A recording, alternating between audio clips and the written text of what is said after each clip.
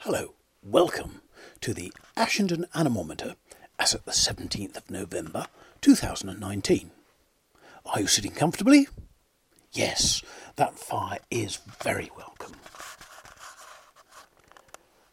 Again, the anemometer, with its maximum paltry puff of 45 miles per hour on the 4th of November, falls into second place behind the overworked rain gauge, which has been emptied twice since last month, bringing the measured rainfall this month to 100 millimetres, or in old money, a gnat's whisker of 4 inches. Where is all that rain going to, I hear you ask? Well, drive from Islip to Ashendon via Oddington, and you'll find out. When the bow wave of the water at the turn for Oddington washed over my bonnet, I thought I'd found it. Well, some of it, though it seemed like most of it. A quad bike gushed by, the rider standing across its saddle. It was odd seeing waves of parting water rising higher than the driver's head and shoulders. A little further on, and I could see clearly in my rear-view mirror the signs for road closed, flood, and diversion. The ones from my direction having been washed away. Perhaps I should have paid greater attention to our Fitzroy storm glass, which has remained cotton crater crystallised, stuck, mirroring the constant cloud cover above. Always accurate. With all the rain, there has been difficulty in spotting Beaufort telltales. But I note, as the broadband cable has been threaded through that pipe all the way up from Westcott, we will shortly be blown away by the news that the mile of hedge still supporting our original broadband fibre cable has once more been cut. Maybe don't hold your breath on that one.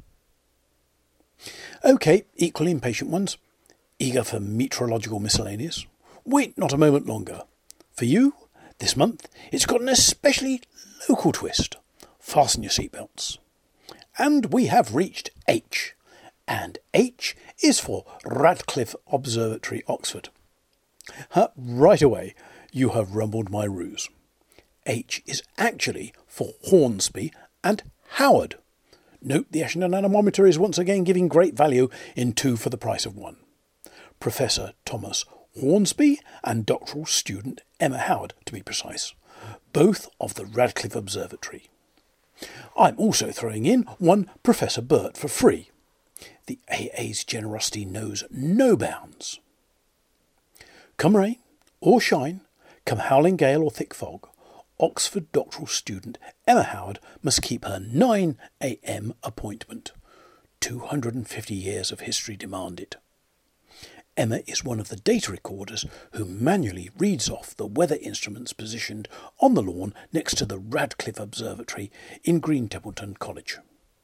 If she can't do it, a colleague must.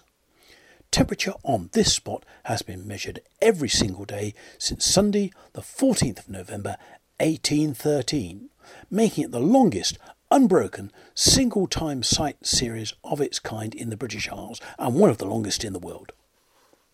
It's fantastic to be involved with the Radcliffe record, but I'm also terrified of something going wrong and messing up this wonderful thing, Emma says. On the other hand, it's really exciting to have this long record and then find the highest ever this or the highest ever that. We've had a few of those last year.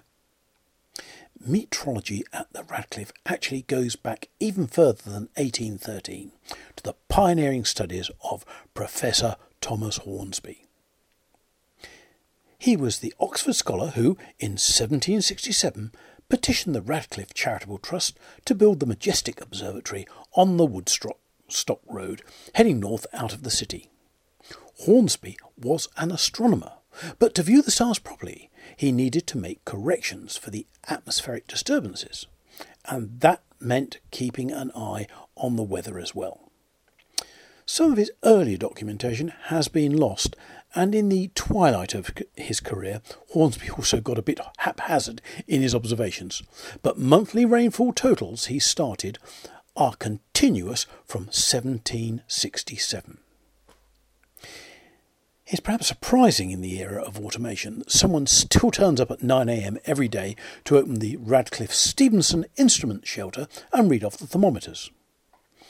This rationale is partly down to tradition and mandated by university decree, but the students who do it, it probably also emphasises the importance of process and gives very meaningful connection to the data.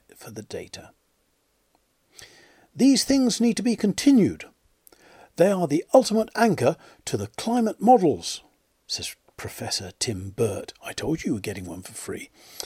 He's a former director of the Meteorological Society, founded incidentally on the 3rd of April 1850 in the library of our nearby Hartwell House. Not many people know that. I'm a great believer in the computer model, says Professor Burt, but you also need the long-term data so you can hindcast to run the models backwards in time to show you can reproduce the past before then rolling them forward to see what might happen in the future. It's good to know that no flooded roads have held back Radcliffe's remarkable recording record. Meantime, Hector's activity in rodent management and his anemometer work has been somewhat dampened, indoor activity on the sofa being favoured. He has also been experimenting, repurposing, get it, a 40-year-old down sleeping bag, which appears a great success for catnapping and a lot of the intervals in between. Mainly, though, he's been attempting to elongate the sitting zone on our sofa, which faces the TV and fire. Both myself and long-suffering assistant get either a head or a tail end up against us, particularly on colder evenings, and even during political broadcasts, as we are forced apart up against the sofa's arms. I say forced, as within the past few weeks, Hector has been making sterling efforts to demolish 50% more food, at nearly 6 packs a day, and is putting his new physique to very good use as a mid-sofa bolster. Any attempt by us to react at especially contentious election broadcasts is immediately halted by his immense stretch and yawn, pressing us up against the sofa's ends. His perceptive party political prognostications prove particularly persuasive.